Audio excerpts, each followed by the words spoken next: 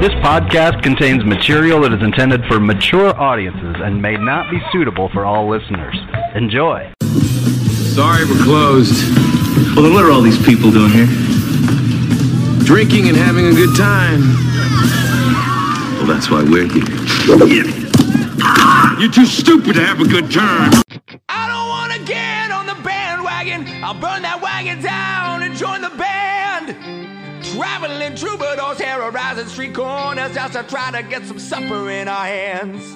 Now I waited all my life to get this off my chest, scream bloody murder until someone understands that it ain't about the money, the drugs, or the women. I make this noise just because I can. And we'll all join in to that original sin. So let's get rowdy and reckless. Let's get rowdy and reckless. Let's get rowdy and reckless. Just for the hell of it. Hello and welcome back to Old Man Strength, a podcast of the Tailgate Society and brought to you by Deadeye Barbecue Sauce, the best damn barbecue sauce in the known universe. I am Tim Johnson, joined as always by Chris Shipley. Chris, how are we doing this evening? We are doing wonderful. How are you, Tim? I am doing well. Spring is actually kind of fully sprung here, at least in Minnesota. You guys have probably been a little bit more spring-like. I think you've already mowed your lawn, haven't you? 3 times, mowed the lawn 3 times, got the pool partially cleaned out. The kids are driving me nuts because they want the pool open. Yeah, that's impressive. My lawn, I noticed, looks like I should probably have mowed it once, but I have not gotten around quite to that because it's like parts of it look like it should have been mowed and other parts of it still look like they're recovering from winter. So I will probably pretend like I'm going to get around to that this weekend and then find a reason not to. Yeah, the dad genes kicked in pretty hard this weekend. I mowed the lawn, had the straight lines, had to zip tie and do all that stuff. So it's all ready to go now. I got my lawn shoes on. I'm good to go. The stained green white New Balance shoes, is that what you have? They're Nikes, but they are white, stained green. They are. Believe it or not. Oh, perfect. Yeah, I threw out my lawn mowing shoes last year, so I don't even know what I'm gonna do. I might need to be in the market for a used pair of white tennis shoes just for that. So anyway, Chris, I'm excited. We're doing a podcast that's a little bit different than we've done in the past. One, because it is a longtime friend of yours. 2, it's a little bit of a crossover with my other podcast. That's Bitter Units for those that want to check that out. Check us out on the web at bitterunits.com. We are another Tailgate Society podcast. Suck it, Aaron. I didn't send you a sample. Shameless plug. I didn't send Aaron a sample, so suck it. Yeah, I saw that Aaron was looking for that. So he whines that I don't send him beer either. So he can deal. I don't think he sends me anything. So yeah, Aaron, suck it. But anyway, with all that said, Chris, I will go ahead and let you introduce our guest this evening. Yeah, well, it is my pleasure to introduce one of my very dear oldest friends, Rob Taylor. Rob Taylor and I go back. Let me do the math here. Probably 86 sophomores in high school. We got stuck in a government class, and then also got stuck in study hall together. Rob is now killing it with a new distillery, Revelton Spirits, down in Osceola, Iowa. Rob, welcome to Old Man Strength. Thanks for coming on. Thanks, Chris. Great to be here. So, Rob, he gave you a very, very brief introduction that I feel like was sorely lacking. I didn't hear any praise. I didn't hear any explanation of what you have done, what brought you to this point. So I'm going to go ahead and give you the opportunity to talk a little bit about basically anything you want to talk about from after 1986 on. Okay, well, first of all, Chris and I pinky promised way back in high school that we wouldn't reveal our deepest, darkest secrets about one another. So, Dodge told it on this podcast.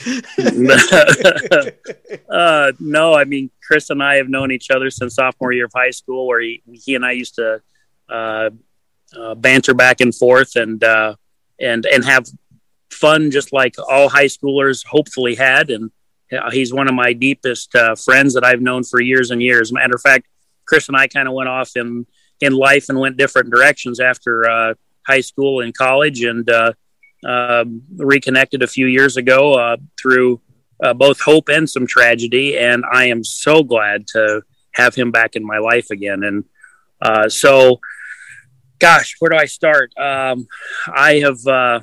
I've lived many lives since 1986. Everything from a farmer and a diesel mechanic to a state congressman to a college professor, and now the owner, president, and primary distiller for Revelton Distilling Company in Osceola. So, gosh, just pick one of those, and we can go from there.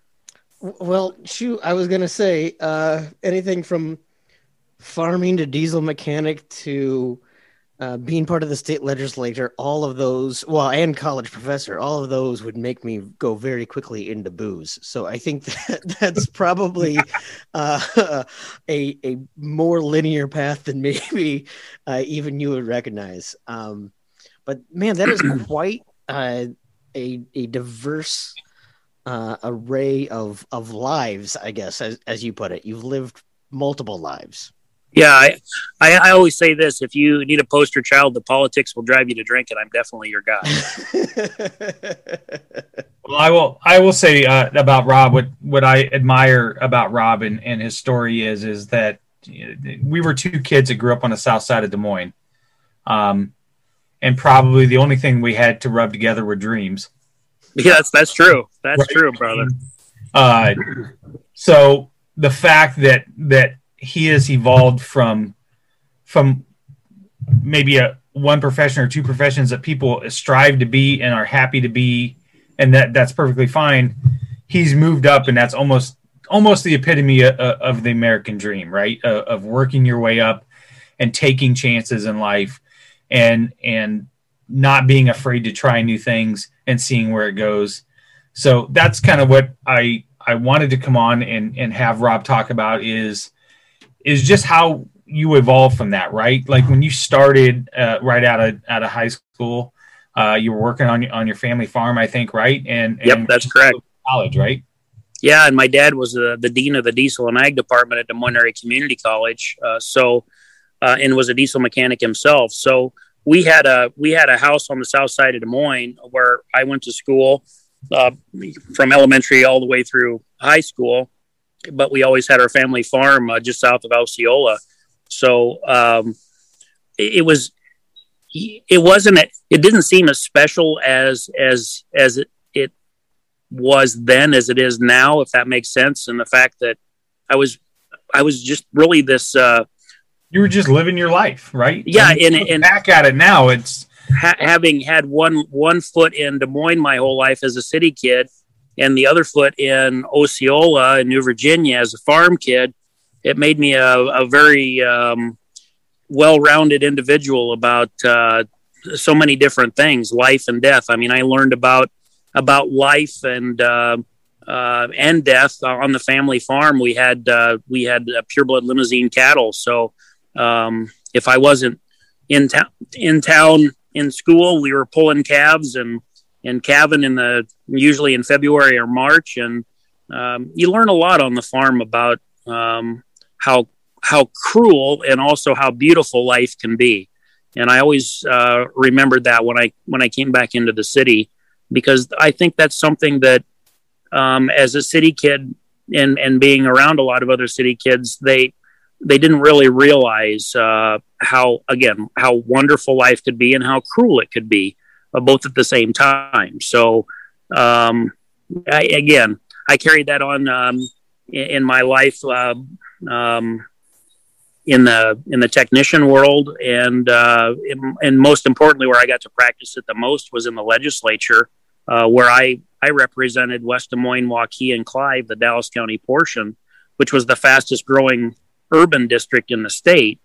But in 2017, I think it was, I restored my sons and I restored my first Allis-Chalmers WD tractor that was still on the farm.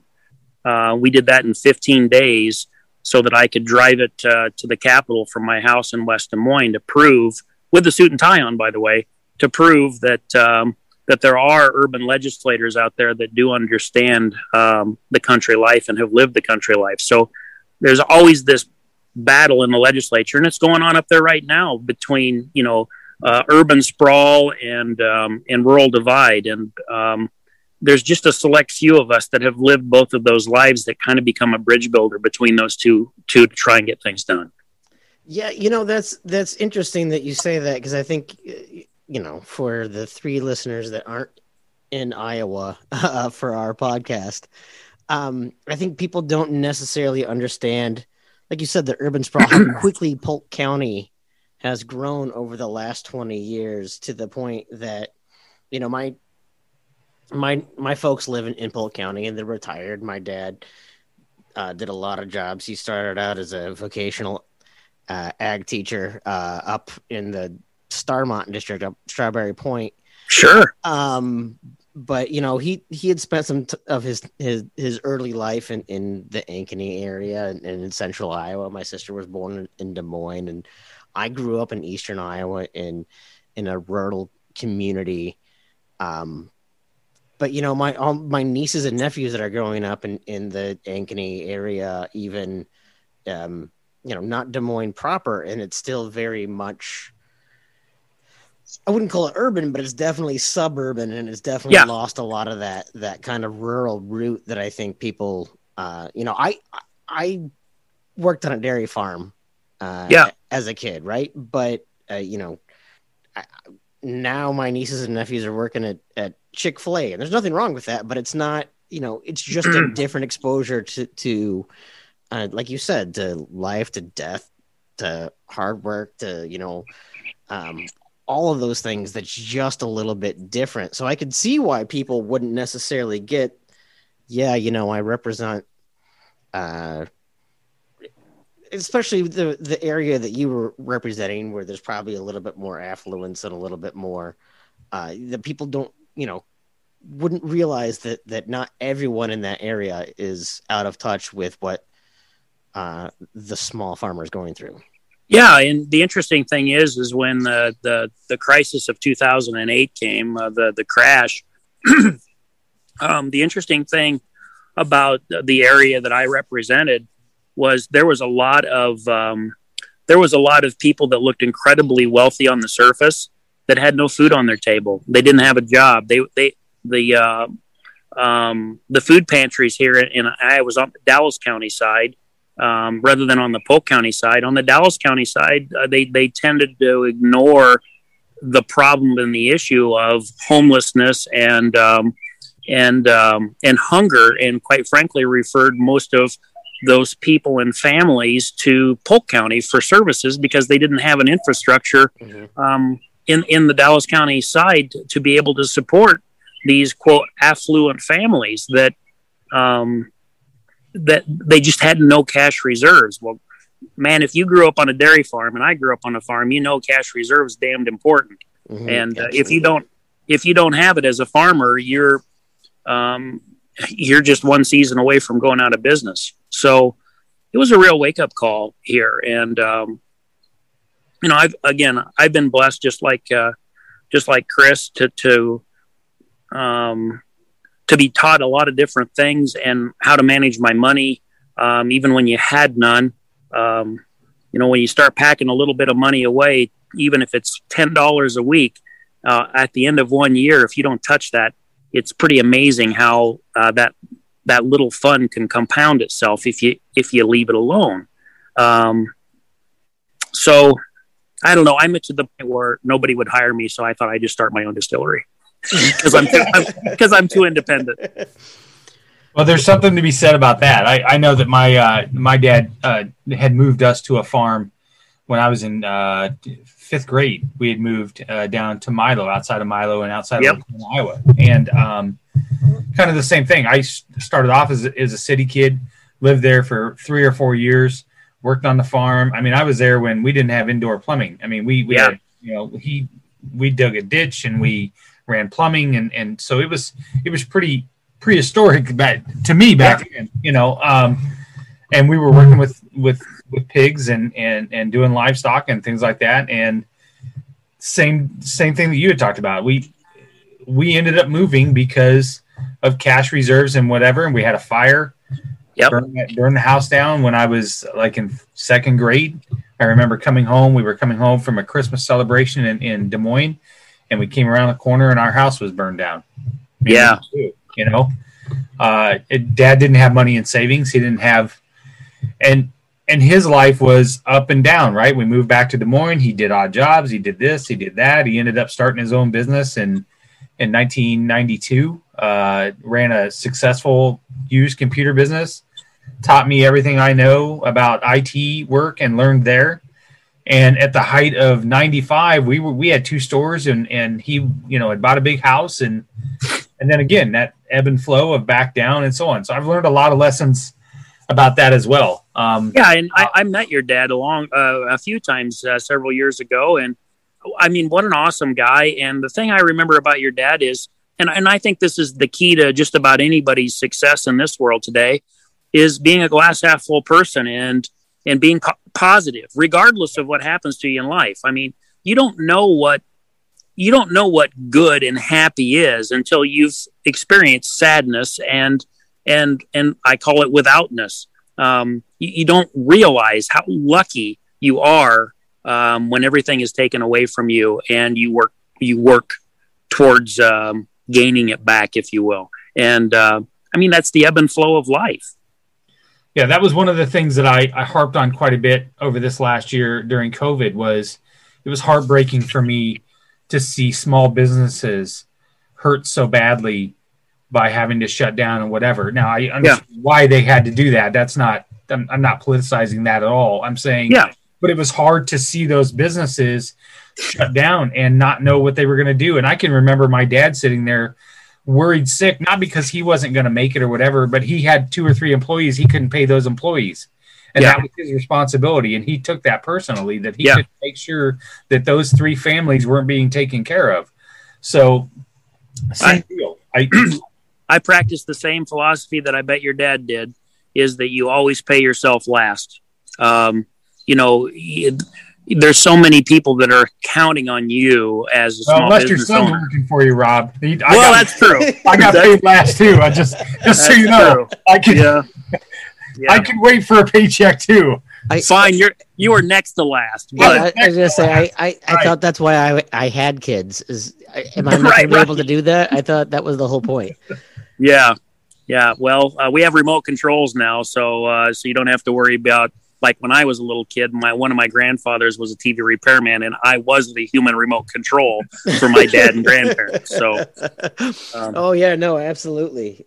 Get up and change it to Channel 4. Yeah, absolutely. That's right. Yeah, you were saying that you yourself are paid last. My dad had a saying. He always would say, as a business owner, if I ran a restaurant, I wouldn't be willing to serve you something I wouldn't eat myself. Exactly. That was how he ran his business. Exactly. And quite frankly, that's how we run our distillery as well. I mean, part of what I've done now over the last year and 3 months, I mean, everything that we did down at Revelton, in essence, it was a group of 6 of us and a couple of outstanding contractors that we took full advantage of when COVID hit. We were building. We did it safely. There was only 6 or 8 of us that always worked next to each other every day. And we put in 100-hour weeks in the middle of COVID, when I was watching on the news, everybody having a 1.5 year vacation at home with their families. And we chose, I'm not saying that's right or wrong. It works for every family, but we chose to work when no one else was working. And it's so far it's worked out. But that said, it's, my employees are my family, and I do my damnedest to try and take care of all of them and ensure that that Revelton Distilling Company will be there for years to come for them and their families and their neighbors and our community in Osceola to enjoy. So that takes a lot of patience and what's the word I'm looking for? Forthrightness to make sure that you put those things in place and don't waver. So, gosh, it's just been one heck of a ride, and I'm just damned happy to be alive. So let's go ahead and get into the distillery a little bit. Yeah. How long have you guys been open? We've been open since the third week in December of 2020. Okay, so I am a brewer by trade. Yes. Yep. And so I know a little bit about what goes into that, but aside from having one more of a step in the process, you really have two more steps in the process. So not only are you now distilling beer, essentially. Exactly. My first stage is to make beer wort, yep. and then process it through our column still, our continuous flow still, and in essence, take that 6 to 8% alcohol and turn it into 60 to 70% whiskey. And so now the other thing, though, is that you have added to there. So not only is it running it through that column still, is aging. That's correct. Right? And yep. That scares the crap out of me. The idea that you have these products that you want to make that you're betting your business on a product that you're not going to be able to sell right out of the gate. That's right. I don't remember exactly it's like 2 years and a day or something like that. 2 years and a day to call yourself straight bourbon. Yes. Yeah. It has to be yeah. In like Scotland, it's like 3 years and a day for whiskey, like different rules, but straight bourbon is 2 years and a day, right? Yep. So, but beyond that, I mean, just like any other business, even when you were growing up on the dairy farm, I bet your dad and your mom probably also had corn and beans, and you probably grew hay, not only to feed your livestock, but also to sell as an ancillary cash flow. I'm guessing. Am I right? Yeah. So we do the same thing at the distillery. I mean, our premier products will be our bourbon and our rye, but between now and 2 to 3 years from now, I have a phenomenal American style gin that we make right there on site. A very popular product is rapidly becoming our number one seller of mulberry gin. That doesn't taste like gin at all, but we make mulberry mules with it, mulberry mojitos, all kinds of really cool things. I have a premium whiskey that I partnered with a friend of mine in Indiana until I get my reserves built up, that I use a 3-year whiskey in our honey whiskey. And then I use honey out of our other company, the Iowa Honey Company, to make one of the finest honey whiskeys you'll ever taste. And then we make a whiskey and cream liqueur. We call it a bourbon cream that people are just going gaga over. So there's 6 products that we have on the shelf right now. And I just introduced a 7th we got done today that's called Revelton Shine. So it's a white unaged whiskey. So there's 7 products that we have out there right now that people are really, really embracing quickly to help us with our cash flow and get from short-term gains to long-term gains when we release our rye in 2 years and our bourbon in 3. Well, and not to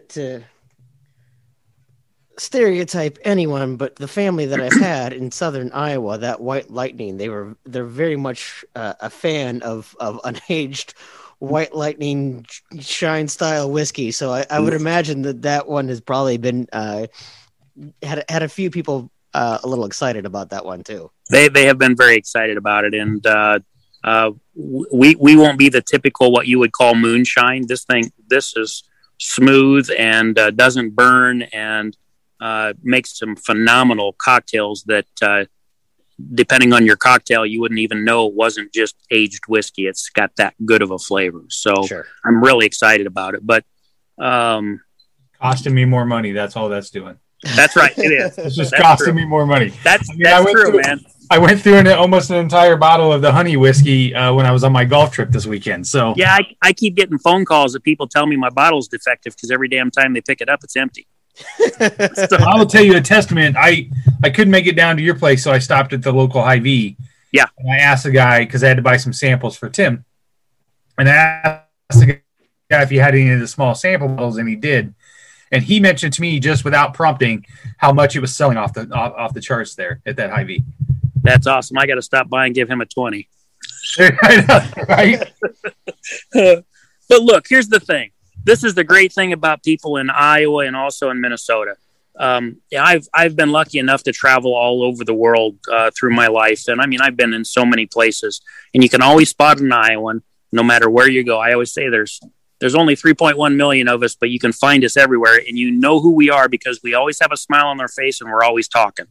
But the reality of that situation is whether it be our distillery or honey company or when I was a service manager years ago at an automotive dealership, the thing is the quality of your product is only as good as the raw materials you use going in it, and the forthrightness and stringent code that you have with that product. And with that, you hope that you'll end up with a great product. And the great thing about Iowans is we're straightforward people and we're honest. We'll tell you how we feel.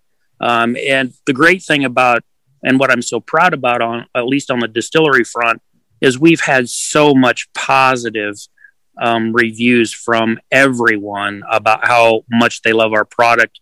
And quite frankly, the truth of the matter is nobody. We're only 18 weeks old right now, and nobody really even knows what Revelton means. They don't really know who the owners are.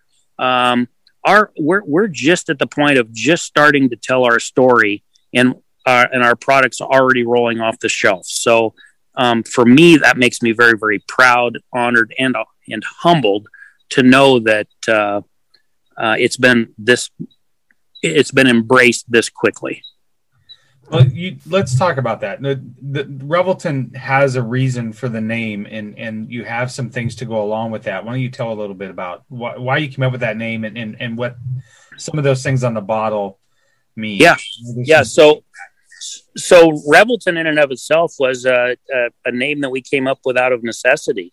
We're looking for a name at the very beginning of a 10-year journey to my wife and I deciding that we're going to start a distillery 10 years ago.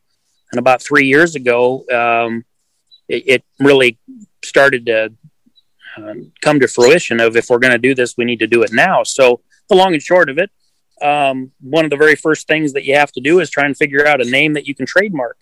So, I mean, literally a 2-month a workshop between my wife and I almost every night of coming up with names that described us. And the word that we came up with that described my wife Christy and I, which also is another Lincoln graduate that graduated with us in 1989. Chris, I've known her since middle school. Yeah, I know. Gosh, man, you can tell me stories then. But the word that we both came up with that we thought described both of us was the word revel, R-E-V-E-L, which means to dance and celebrate loudly.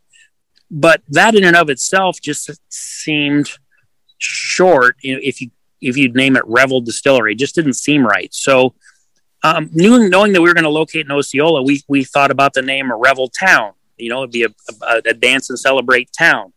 Well, we're at dinner one night with my youngest son, teenager, who has his face stuffed full of food. And we're talking about this name. And with his face stuffed full of food, he says, I don't like the word Reveltown. But what it came out as was Revelton. And the long and short of it was, we didn't think it meant anything, but we loved the sound of Revelton Rye. And we also knew that we'd make a root beer. So I loved the name of Revelton Root Beer. So we did a trademark search. It was not taken. So we trademarked it. After that trademark, this is where it gets really weird. About a month into getting the trademark, I sent it out on social media to some of my friends that said that we had come up with our name of Revelton. And one of my my very, very dear friends who worked on the campaign trail with me, her name's Flora Schmidt. She texts me within seconds of us releasing the name, and she's like, "That name fits you guys so well." And I'm like, "Well, what the hell? What okay, what the hell? I'm like, what do you say? Thanks." So I did, and I said, "What do you mean?" And she's one of those that she does proper name searches on the web. Mm-hmm. And when she researched the name Revelton, because nobody knew what it meant, she came back to me and she said, "Well, don't you know Revelton in Old Irish, and I'm half Irish, means maker of spirits?" And I'm like, "You've got to be kidding me! That's nuts! That is serendipitous." Right. Well, but then it even gets even weirder. In Gaelic, so really old Irish, it actually means diplomat. So having had many of the jobs that I've had in my life, one of which being serving as that, one of the drinks that we have down at Revelton now we call is Meant to Be, because we knew the name was meant to be. Yeah, that's pretty fantastic. That's kind of amazing. Yeah. How often does your son hold that over your head? Well, right now I pay him $20 a week for rights to the name, but I think that's going to go up pretty damn quick. So, and see, now if you were your dad or my dad, you would do that and then turn around and hand him a bill for all the food that he ate and right. Everything else. That would be I don't have to do that. It's just a gentle reminder at this point of, well, if you want to pay for the car insurance and the gas that goes in it and college. Right. Yeah, sure. Yeah. So anyway. As my dad used to say, I once told him, I said, "Hey, you owe me $5." And he's like, "Listen, all you'll ever be able to do is get even with me." Right. Right. I had a bet with my dad. We used to bet all the time, just $5 and $10. And then of course you get in that high school cocky, I know everything, part of life as teenagers. And I bet my dad $1 million, my sophomore year of high school, about the time I met you, Chris. And we shook on it, and I lost that bet, and I owed him $1 million until my freshman year of college, when I knew for a fact what he was telling me was wrong. And I did my research before I made the bet, and I got it back. So we're broke even. That's great. Yeah. That's great. Well, I will tell you, I think one of the testaments to your success is Christy.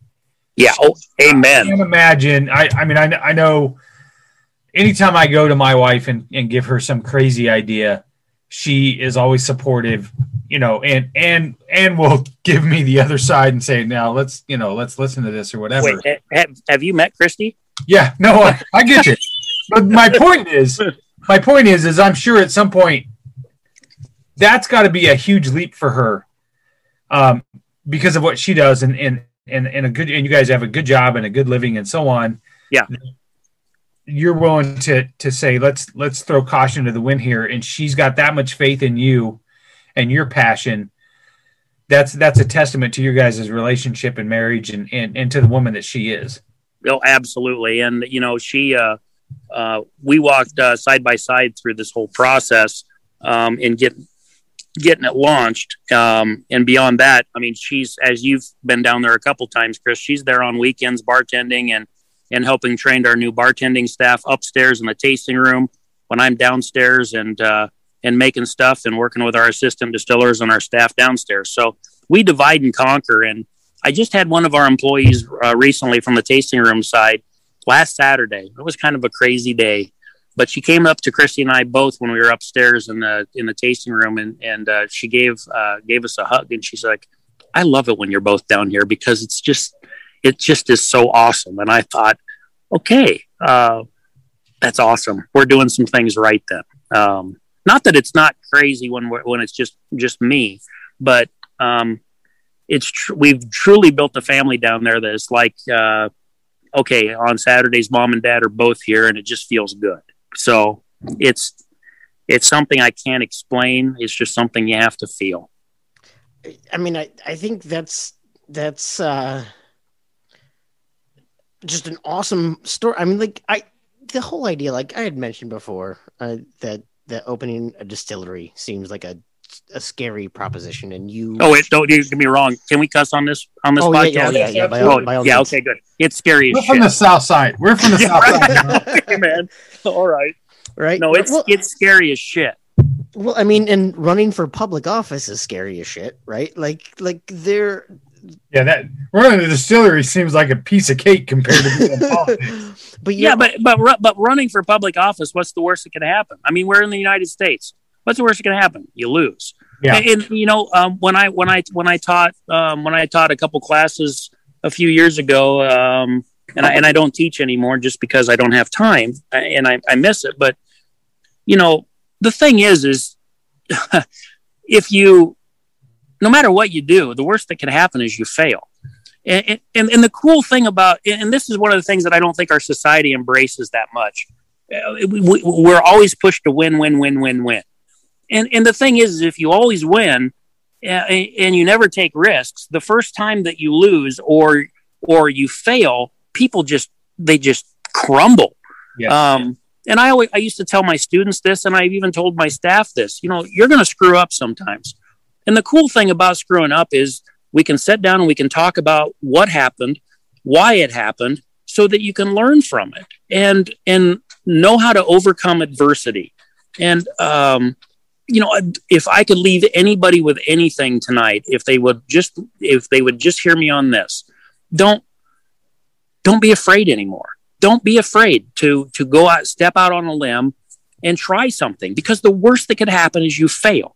And then you either try it again and do it better the next time, or you decide it's not for you and you go and find something else.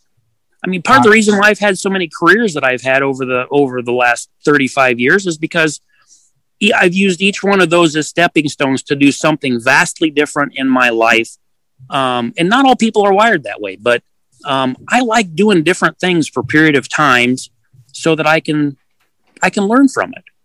Rob, you're right in the wheelhouse of what I preach all the time to my kids and to anybody that'll listen. I will this podcast, Chris is on this podcast. In 2017, when they gave me the news that I had cancer, and I will vividly remember this to the day I die. Caitlin came upstairs. She was crying and she was upset. And I asked her what was wrong. She said, "It's not fair. Why did it happen to you?" And whatever. And I was like, "Oh, well, wait, we ain't playing this bullshit." Right. We're not feeling sorry for ourselves. We're not laying down and taking a beating. We're not going to get the shit kicked out of us. We're going to move forward. We don't quit around here. Right. Don't worry about failure. If I was worried about failure, listen, I changed my life. 2008, I made the decision that my life was not where I wanted it to be. Health-wise, where I was at with my career, and so on. And I made hard choices. Yeah. I remember people going, "Why are you doing that? Why are you doing that?" Well, what's the alternative? I'm going to be miserable the rest of my entire life when I could take a shot here, and what's the worst that could happen? I'll end up right where I'm at. But at least I took a shot. Yeah. I mean, more than anything, just don't give up. Right. Just don't give up. And look where my life is now. I have an amazing wife that I say to this day, I never in my life would ever think that a woman that amazing and smart and beautiful would ever look at me and fall in love with me. I'll be honest with you. I thought the same thing when I met her the first time, but she is awesome. But, I was going to say, I still think there has to be something wrong with her, Chris. I mean, we can bring her down here. You can ask her what's wrong with her. I mean, does she wear glasses? she wears contacts. Okay, we're moving on. Remember, we're moving on. We're not talking about that shit. Yeah. No, man. Hey, I'm telling you the same thing. I mean, failure to fair, and I won't get into too much details because I can't get into too many details right now. But I made a decision 2 weeks ago to try something that is completely out of my wheelhouse. That if it comes through, great. It's going to fulfill a passion that I've had for 4 years. If not, what's the worst that's going to happen? I'm going to do the same thing that I'm doing now. Right. Just like this podcast. I've never done a podcast in my life. Do I have anything that anybody's going to want to hear me say? Probably not. Oh, I disagree with that. But I think, if there's few people that get something out of it, yeah, if anything has gotten me closer to some of my family, and that's okay for me, right? Yeah. But 100% what you said, you cannot be afraid to try things. You can't live in fear.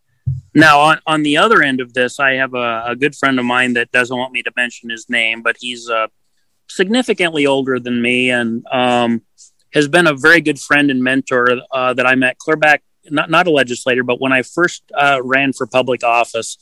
And very similar to me in an older way, he's done a lot of different things, from being a physician to owning a couple of companies, and very successfully, and a guy that I think a lot of. And when Christy and I thought we were going to go down this adventure of Revelton, he looked at our business plan at my request. We had lunch, and he looked up and he smiled and he said, "Here's the thing, guys." He actually called us kids because he's that old. He said, "Here's the thing, kids."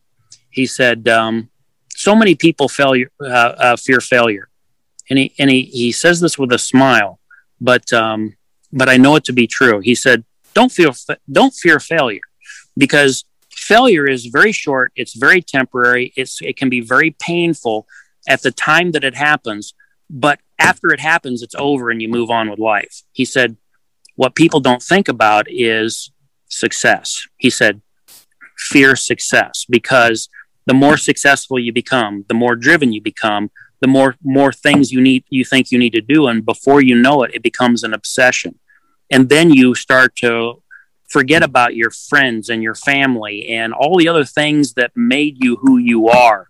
So he points his finger at Christy and I both, and he said, I don't think you guys are going to fail, but I'm concerned that because this, I think, is going to be so successful, that you make sure that you make time for each other and make time for your family, and don't let it become an obsession.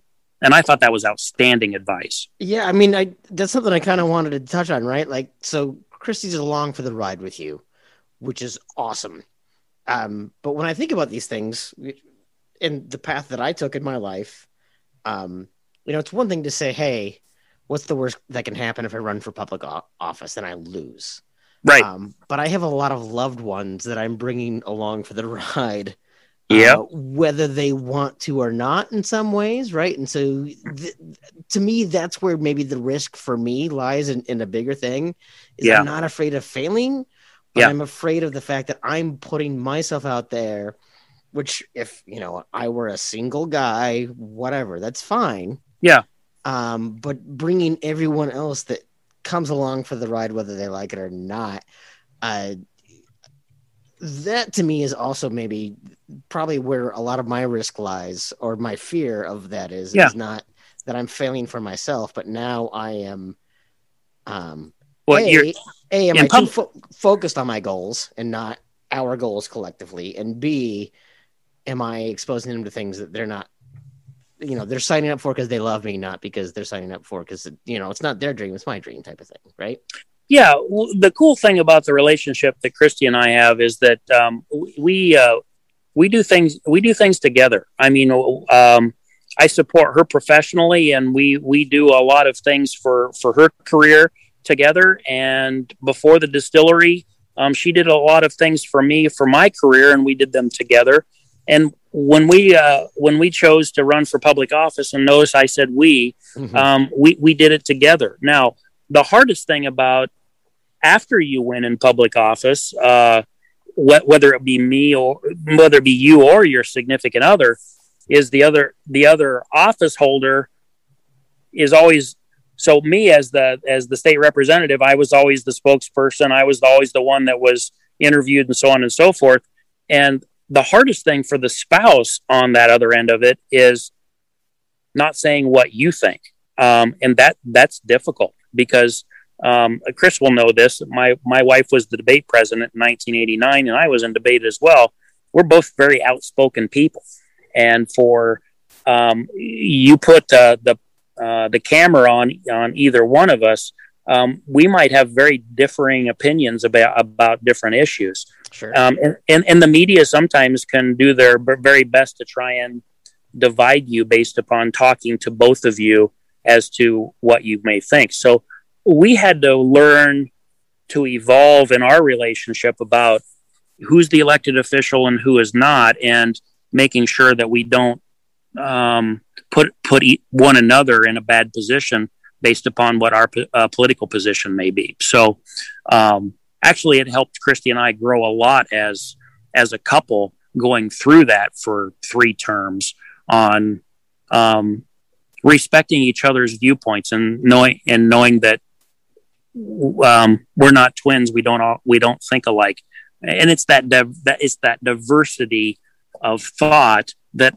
helped us get closer as a couple in being able to agree to disagree. And I think that's something that we miss in society today, both as friends and as spouses. I mean, gosh, not to throw Chris under the bus, but I will for just a second.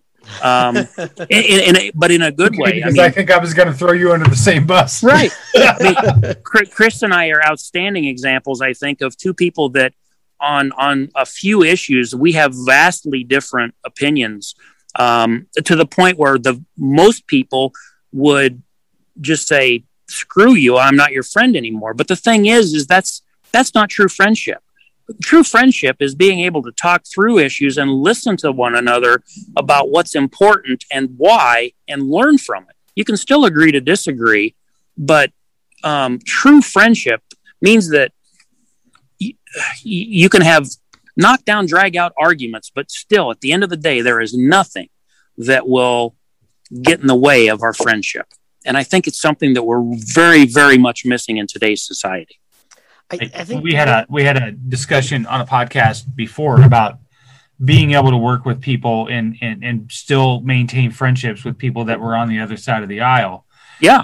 And I have always said that I will always fight passionately for what I believe in. And you may not necessarily have that same view, but man to man, if I picked up the phone or you picked up the phone and said, I need assistance for this, dude, or whatever, I'd be there in a heartbeat. There wouldn't be any question, right? Right. Because I know what kind of a person you are. You know what kind of a person I am. And sadly, we have a friend that I've just stopped talking to because every conversation I ended up having with him was political. Yeah. And that's not what it's about. I can have a political conversation with you and give you my views, and then 5 minutes later comment on a photo of yours and make a joke because we're friends. Right. And that stopped happening with that other friend, and I'm sad about that because I admire him and I admire what he's accomplished. But it just is what it is. But I agree 100%. It's lost in this country now. It's lost in this entire country. Well, and I nothing against social media, but everything against social media. I mean, when you go onto Facebook and you're liking friends, I think a more appropriate term would be acquaintances, because that's where I think those 2 terms, people think they mean the same, but they're vastly different. I mean, I have a ton of acquaintances in my life, but I really only have a handful of true friends. And that's just really how life goes. The older you get, the fewer friends you have, just because of people dying or moving away. But I really, really think it's so essential for people to find people to make friends with that don't agree with them. Because I think at the end of the day, it brings in true friendships, and it makes both those people more well-rounded for them, their families, their colleagues in the future, to know that there's another opinion besides theirs that they may not agree with, but still they like this person and they want to be friends with them and they respect them and they'll listen to them even though they may not agree. And boy, if there was anything in life that taught me how to do that the best, it was really the legislature. I had a former governor that told me before I walked in my first day, he says, the only piece of advice that I'm going to give you is listen more than you talk. And I tried to do that both with my own party and with and the other party, just because I wanted to understand where they were coming from and why they were so passionate about a particular subject matter, whether it be good or bad or something I agreed with or I didn't. And I think go ahead. I think it's easier to open your mind up to other people's points of view when you have such a good relationship with them, right? You and I might have a conversation, and because I know the kind of man you are and the integrity that you have and so on, I'll be more apt to listen to your point of view and try to see that and understand it than I would with somebody that talks about talking points and I don't have a relationship with. Yeah. Well, I thank you for that. But the thing that I challenge everybody to is, when you go back to work tomorrow, or you go to the gym, or you go to go back to your own neighborhood. We all have neighbors that we've probably never talked to before, and why is that? Not varying reasons. So my challenge for everybody would be, go out and find that one person that you don't like or you've never talked to before, and I challenge you to strike up a relationship with them and listen more than you talk, and it will surprise the hell out of you what happens. I mean, for the love of Pete, if Thomas Jefferson and John Adams can be friends at right before they die, and the best of friends, that gives me hope in what a democracy really looks like, and a representative republic, and what we can do as Americans. You look at Bill Clinton and George Bush. Oh, George Bush, absolutely. You know, you couldn't find two people more diametrically opposed to each other. And right. We're very close at the end when George Sr. died. Absolutely. Yeah. So I think, it's one thing to talk about these things from these broad, larger political, diametrically opposed people. I think on a more day-to-day basis. So we talk about it because social media has amplified these differences. But to me, this isn't anything that is new or different. In fact, Rob, I appreciate what you said about you and Christy not seeing eye to eye, because I get the sense that as much as you tried to make sure it was clear in your political life, but I get the sense that you can say it. It's okay. Well, your employees and your kids have probably seen you and your wife have healthy disagreements. I would call them robust arguments. Sure. Okay. So, but my point hasn't met Christy yet. Right. Well, you mentioned you both guys, you both did debate, but I think my point is that I feel like even a generation ago, there was this kind of tacit idea that parents needed to be on the same page, or in small businesses that business partners needed to present the same face to employees. Yeah. And I would argue that is the same problem, just a microcosm of the larger problem that we have now. Right. And I go, we need to have healthy examples, I guess, of people disagreeing and still, not that you don't want your kids both raised with the same, ideals, or you want your employees to see the same kind of vision for your company, but I think there was almost an artificiality to the way parents were supposed to agree. Right. Or the way employers agreed. Right. So one of the businesses that I sold before I started the distillery, I had a training and consulting business in automotive, ag, and over-the-road trucking companies, where I would go in and talk to service departments about what their issues or problems were. And the truth of the matter was, the very first place that I'd always go when I went into an auto repair shop or a ag shop is I'd always go back to the technicians, and I'd always find the technician's bay that was the furthest from the service manager's office, because he or she was put there for a reason, because nobody wanted to listen to him anymore. They were viewed as pissy or moany, and by the way, some of them were. But the reality of the situation is, whether it be in our marriage or in our relationships or in our friendships or in the professional world,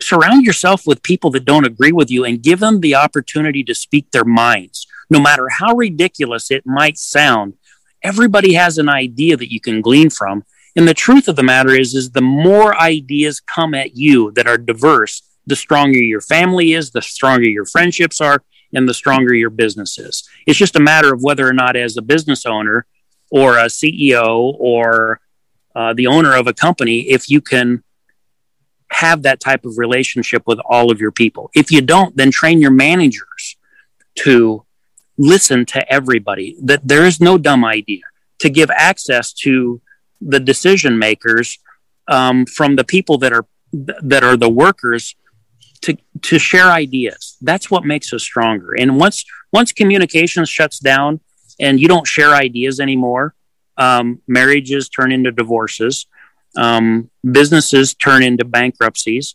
and nothing good comes from it.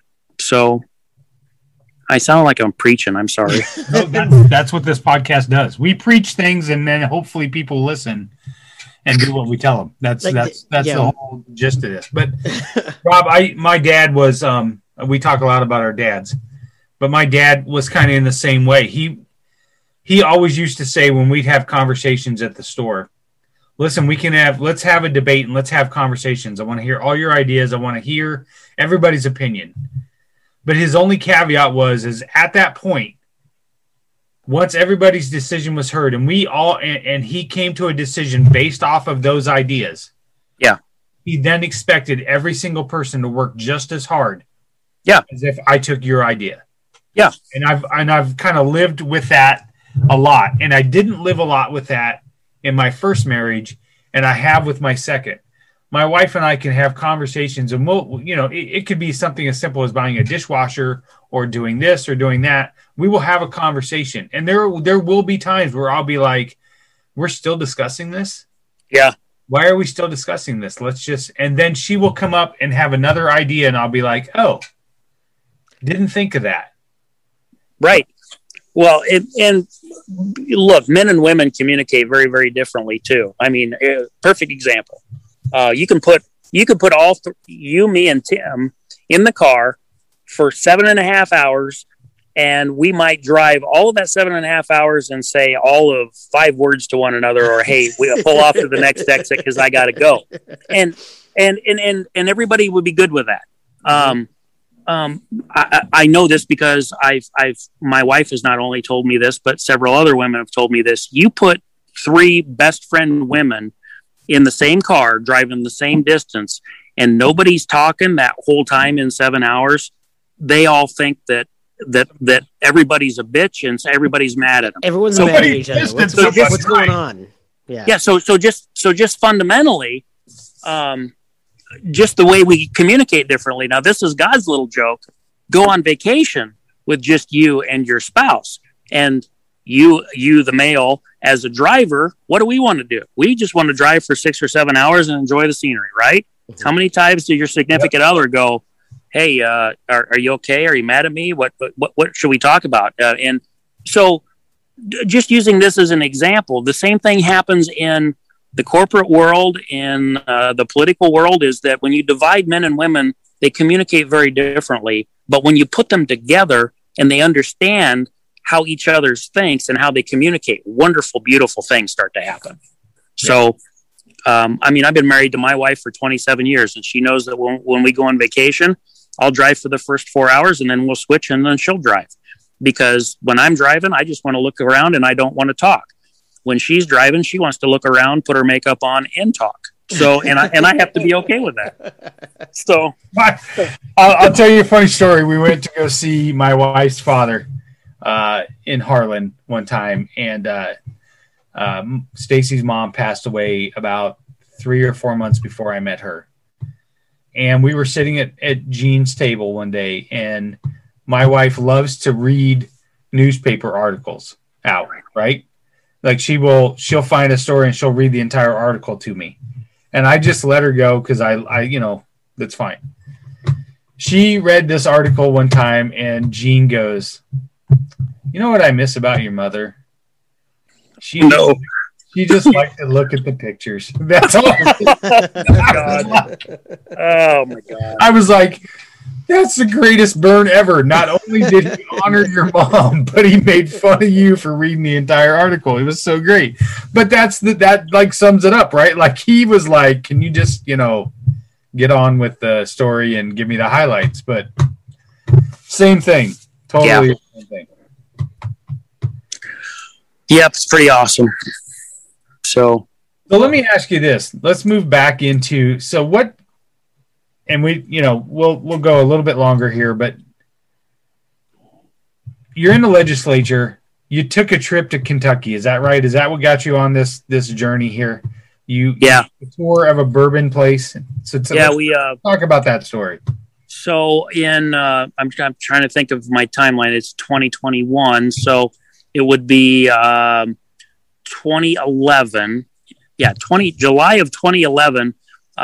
My wife and I belong to the State Fair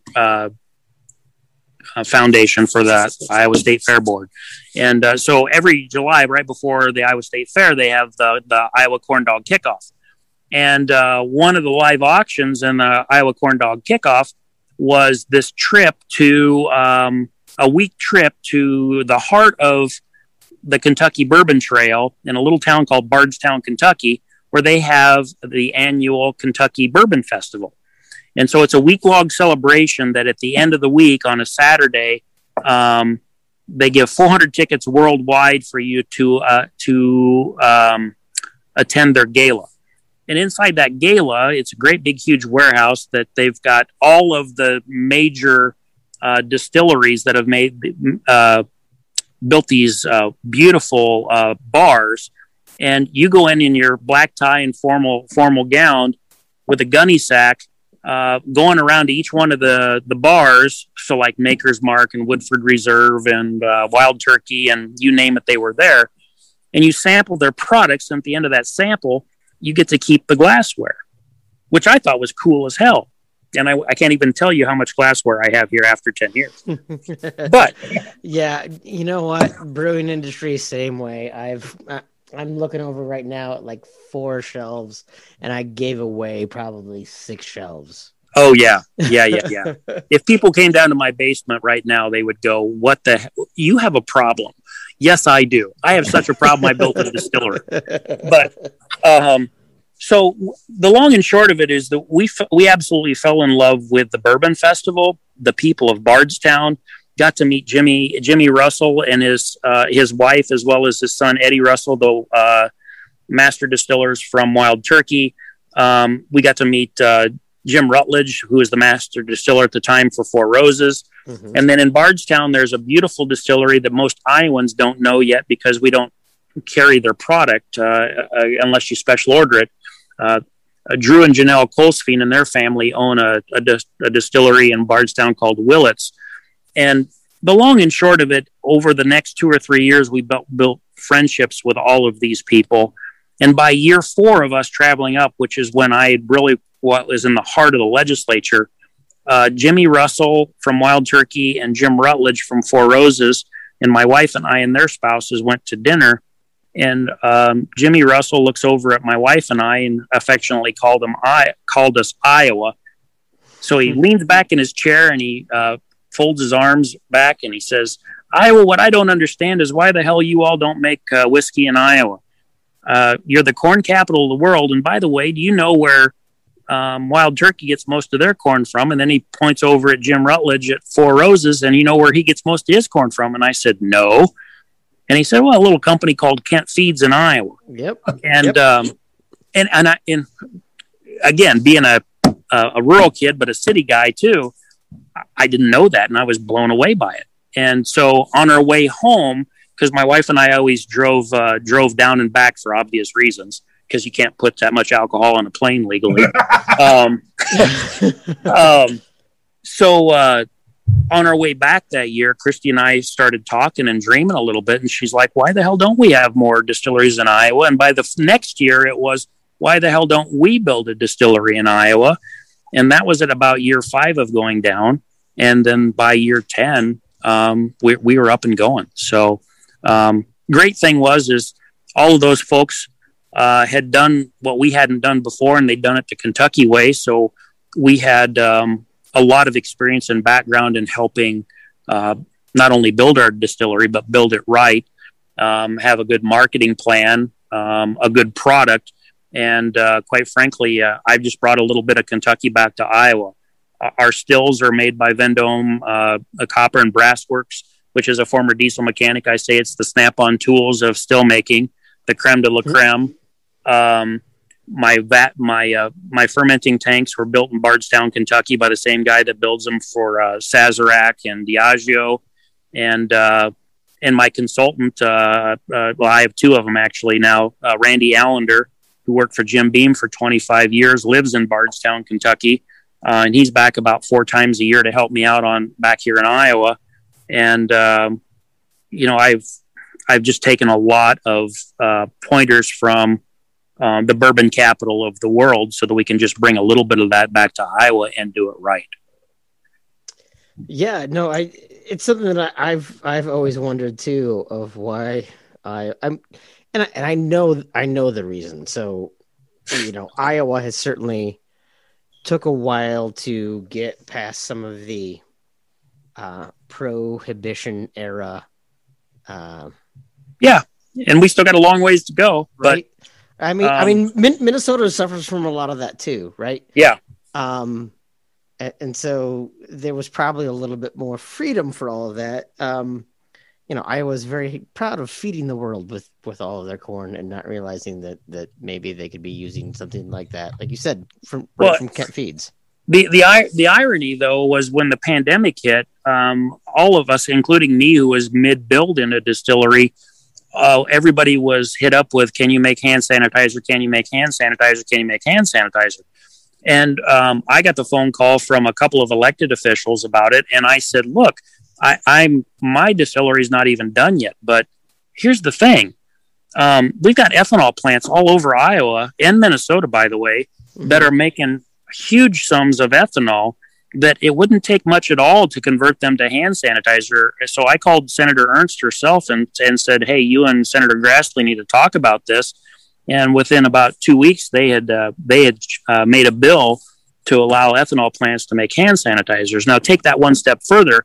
My friends at Willett in Bardstown, Kentucky, in the 1970s, that particular facility actually was one of the largest ethanol, or what at the time was called gasohol, producers in the middle states.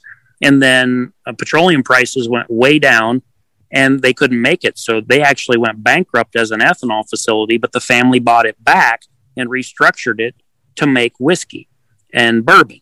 And there's no reason at all why the state of Iowa couldn't do the same doggone thing. And we could be the bourbon capital of the world if in the next 50 years, if we'd focus on it. Yeah, no, for sure. I mean, there's been a great craft beer boom in Iowa. Yeah. Iowa has had they want to have good wine. It's not a good wine growing region by any means, but you have this very clear, very abundant crop that can make some fantastic spirits. Right. Jump all over that. Capitalize on that by all Amen. means. And so the long and short of why we decided to do a distillery too was a lot of what we've been talking about earlier, about people not getting along, and we never even got into competitors. There's so many industries, especially in the automotive world where I came from, fierce competitors, and and again in politics, fierce competitors. Democrats shouldn't talk to Republicans. Republicans shouldn't talk. Bullshit. Part of the reason why I loved the spirit, pardon the pun, of the distillery world was in Kentucky and Tennessee. You have all of these distilleries that are fierce competitors, but they're a band of brothers, that if there's something that happens in their industry, they support one another. I wanted to do that and bring that to Iowa. There's really only about 12 distilleries in Iowa right now that have that have active licenses. And while I would consider all of us fierce competitors, we all know each other. We all try and support each other. We all congratulate each other. I mean, I'm 35 miles south of Kyle Doyle and Iowa Distilling Company.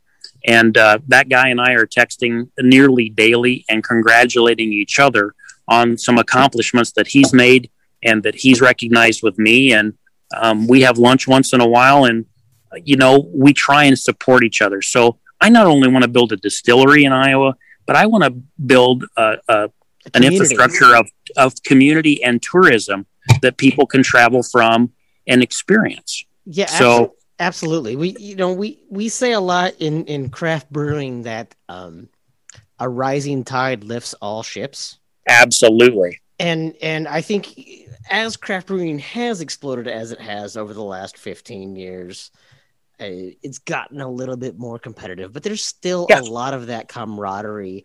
Last weekend I was out at a bar with a different brewer. Literally tomorrow I'm going to go brew a beer at another brewery with a friend of mine. Not even a collaboration, just literally, hey, hanging out. Yeah. We're always and we're doing so with ingredients borrowed from a different brewery, and we're always bouncing those things off of each other. And I think in the distilling world, particularly in a state like Iowa where it's still young, not, I don't want to say immature, but it's an infant stage. Yeah. Right. And so you definitely have an opportunity to do exactly that. Like to take the industry and this potential and develop it all together. Like, I don't know if there is already, or there could be a distillers guild or association or something like that in Iowa. I think, those types of things. Okay. Well, wonderful. Yeah. Right. But you and I are in one of the oldest professions in the world, between brewery and distillery and winery. So yes, and that's called prostitution. Yeah, no, I wasn't going to bring that one. That's the oldest one. Oh, okay. Yeah, that only happens in Vegas. But I was going to say, I still feel like I've sold myself against maybe some of my better judgment for some of the products that we've had to make, but that's entirely different. And interestingly enough, there wasn't everybody in my community, and quite frankly, even in my own family, that embraced the concept of a distillery. Sure. This will come out in more of our story down the road, but my Taylor family actually came from the hills of Kentucky, and Bracken County, Kentucky specifically, as moonshiners. And my grandfather moved here during the Great Depression because he was a prohibitionist, wanted to get away from the family business, and moved to Iowa to become a farmer and raised his family in New Virginia. So my dad is the youngest of four of those. And my oldest uncle thinks this is pretty cool. My youngest uncle absolutely adamantly opposed to me having a distillery. And I said, that's okay, because you know what? We make a Revelton root beer and that doesn't have any alcohol in it. And then he thought it was pretty cool. And by the way, so did the religious community in Osceola once they realized that we're not just making hooch to get people drunk. We end up becoming the epicenter and being family friendly, to be able to bring families in and mom have a cocktail and, her kids have a couple Revelton root beers. So it's rapidly become a really popular place to sit down, relax, and unwind, whether you have kids or not, and whether you like drinking or not. We've got something for everybody. And I think that's really important. Yeah. The word pub literally is short for public house. Right? Absolutely. And I think people forget that.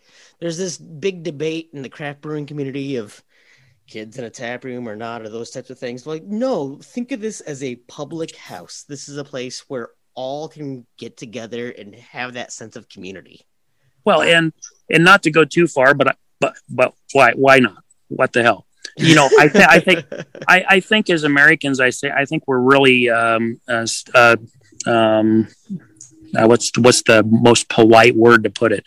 Polite on this podcast. We're schizophrenic. We're schizophrenic with alcohol, for example. You go to Europe, and their kids will have a glass of wine or a glass of beer at 10, 11, 12 years old. And when you look at alcoholism in Europe, it's almost unheard of because alcohol isn't this big taboo thing. And not that I'm comparing the Americans to Europe, but I'm saying culturally, there's not the taboo that comes around it. If you make something verboten, then people are going to gravitate towards it. Right. And the same thing with nudity. You go all over France and there's people that, that bathe topless all over France and they don't think anything of it. They can always tell the Americans because the Americans are the ones that are gawking on the beaches. But again, yeah, by the way, Chris, that is not an invitation to get naked. Right. I just want to make sure that's understood. Oh, shit, man. But and this is legal. This weekend. This is legal, but we've raised 4 kids. 3 of my 4 kids are adults now, 2 girls and 2 boys. But growing up, we took the European approach when it came to alcohol.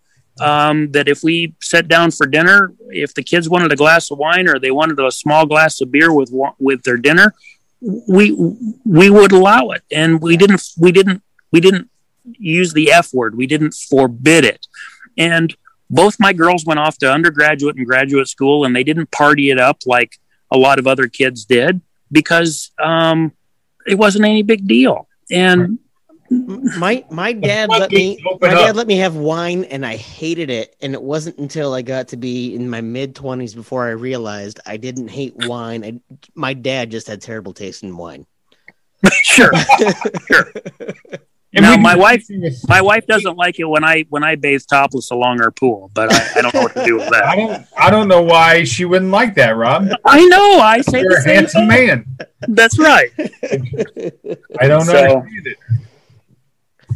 Well, Rob, I don't want to keep you too much longer. I did want to sneak in one more question because I had the honey whiskey. I'm drinking some of the honey vodka now, and I didn't realize that you also have a honey business as part of this, right? I do.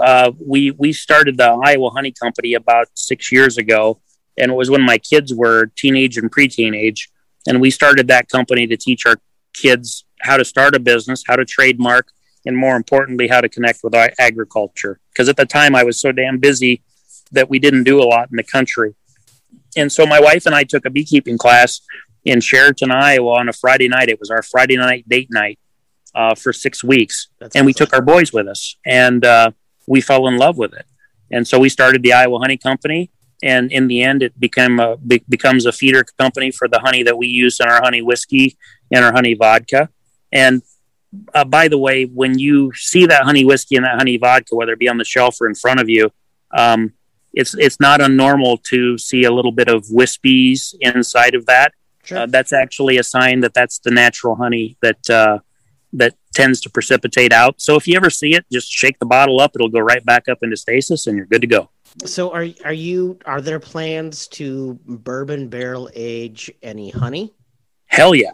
Okay, good, because I've already got that marked on my calendar. I have friends that do that. I have like 3 jars. I had an intern at the brewery. Oh yeah. Who brought me like 3 jars of bourbon barrel honey, and I've managed to slowly sneak more. Oh yeah, I'm working my way through it, but I'm almost like judicious of like, no, that can have the regular honey. You can't have right the regular honey, not the special honey. Yeah, no, yeah, absolutely. Sure. Yeah. So it's been a labor of love on both ends, and if you notice in our label at the very bottom, to the left under Osceola, you'll see an Art Deco B and an R next to it. That's Rob, and the one on the other side is Christy, and we're facing each other together, looking at our Revelton mark. So that's how Christy and I face everything is looking at it and looking at it equally and together. And 2 minds are always better than one. That's why Chris and I keep doing this. We keep on trying to get at least two minds to equal one on the Hell yeah. podcast. No, man. You guys have been awesome to talk to tonight. So, Well, Rob, I will reiterate what I said at the beginning. My admiration for you and Christy is beyond what I could express. The success that you guys have, and the just makes me very proud to call Rob Taylor my friend. same thing with you, Chris Shipley. You will forever be one of my very best friends, and I am so proud of you for all the adversity that you've come through, and to continue to still be a bright and shining star and be positive about people and life in the world that we live in right now. That's awesome. And I can't thank you enough. And Tim, it was awesome getting to know you tonight. You got to come down to the distillery sometime. Absolutely. Yes. I know. I got a whole group of people who are coming down there, dude. Done. Yeah, Let's do it. At some point, we're going to have a bus tour this summer. My buddy Tim Heim, who was 3 years behind us. I don't know if you remember Tim Heim. Vaguely. I bet I'd know him if I saw him. He has a Ragbri bus, but we will take that and hit some bars and whatever. We did a winery tour, which, to your point, Tim, you're right. The wineries here in Central Iowa, not exactly great. They're not great. Minnesota invents grapes. They have a viticulture program at the University of Minnesota, and they're still all awful. We just don't have we don't have the climate. We're skipping those, and we're hitting bars and distilleries. So we'll be on the list. But I will tell you also, I want to make sure everybody understands. And Rob, I'll let you give the address and stuff because I've had 4 glasses of your honey whiskey, and I probably didn't mess up. Yeah, dude, you can't feel your feet now. I can't, dude. I can't. I got some good stuff in me when I say I can't feel my face. My wife will know that I hit the threshold. But I do this a lot with the beer bottles. I'll start staring into it, and I'll be like, I can't feel my face.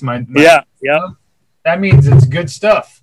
But the inside of Revelton is beautiful. And I can't imagine what it will look like during the summer when you have that back patio open and being able to sit out there. Yeah. But I encourage everybody, take the short trip down to Osceola, see my buddy Rob, say hi to his lovely wife, who's the better half. Yeah, that's the God's honest truth. Yep. So we literally are 30 minutes south of Des Moines, take the Lakeside Casino exit in Osceola, and rather than turning west to go to the casino, you just turn east, go over the bridge, and we are right there. Big blue building with this beautiful copper top roof. I do know where that is. Okay, I know exactly where that is. It just I haven't been to Osceola in years. Yeah. Yep. That's me. Okay, guys, I'm getting the eye from my wife that we've got to get some things done before we go to bed tonight. So, appreciate both of you. I can't wait to see or talk to you guys both again. And thanks for having me on tonight. Absolutely. Thank you, Rob. Thanks, man. Chris, fantastic guest. Dude, that was a good episode. I think Rob hits on all of the things that we kind of talk about regularly, whether it be about taking risks, whether it be about listening to people that have differing opinions, because he's said some things that I really appreciate. Just because you passionately defend your point of view, and just because you have strong debates, it doesn't mean that you're not listening, right? Right. But also that, maybe sometimes know when to shut up and listen. And I think there's a balance, and I know that I often strike the wrong part of that balance. But, he kind of hit on a lot of those things that, as much as I thought we were going to talk about whiskey, we really kind of talked about life, right? Yep. Yeah, absolutely. Now he's straight up the epitome of what I've said when I say can have a conversation with him, and anything that has to do with political views or whatever goes out the window. And that's the way it should be anymore. Yeah, for sure. 20 years ago, if I'd have sat down and had a beer or had a whiskey with Rob, I wouldn't have cared what his politics was, and I wouldn't have known. And that's part of the problem with social media. I wouldn't know what their politics are. It certainly creates an echo chamber. That's for sure. Yeah. Yeah. Yep. No, absolutely. Well, great. I mean, do you have anything else to add? Otherwise, I think we can send our listeners on their way. I don't. I'm 4 or 5 shots in, so I may have to crawl up the stairs. No, I think this is great. So we thank you all for joining us for this episode of Old Man Strength. Once again, please make it down to Revelton down in Osceola, Iowa. If you are anywhere near there on 1400 West Clay Street, or if you're in the neighborhood, it is not that far off of 35. You'll be able to pop in there and enjoy yourself. Or if you're like Chris, maybe you I know there are also hotels very close nearby, so make a weekend trip out of it. But we appreciate you guys listening to Old Man Strength, a podcast of the Tailgate Society. Please check us out on the web at thetailgatesociety.com. As always, a lot of great content, a lot of interesting articles ranging from sports to politics to pop culture. Every type of podcast as well that you can find, ranging from sports to politics to pop culture to just drinking. I don't know. How would you describe Bitter Units, my other podcast? Bitter Units is I get a lot out of Bitter Units just based off of learning the brewing process or whatever. But also it pisses me off because you guys talk about all these beers and I can never try them. That's what they sound amazing. Aaron even does a nice job on there, and you know how much Aaron is. Oh God, we're gonna make a T-shirt that says "Aaron even does a nice job." That is That's fantastic. Right. Print them up, baby. Oh, I love it. So anyway, please check us out on Twitter at strength_old. Chris is Side grad, side dad. Side grad, side dad. I am Tim Johnson, MN. Once again, tailgatesociety.com. Please visit our sponsor at Deadeye Barbecue or DeadeyeBBQ.com. And we will see you guys next time. I don't want to get on the bandwagon. I'll burn that wagon down and join the band. Traveling troubadours, terrorizing street corners just to try to get some supper in our hands. Now I waited all my life to get this off my chest, scream bloody murder until someone understands that it ain't about the money, the drugs, or the women. I make this noise just because I can. And we'll all join in to that original sin.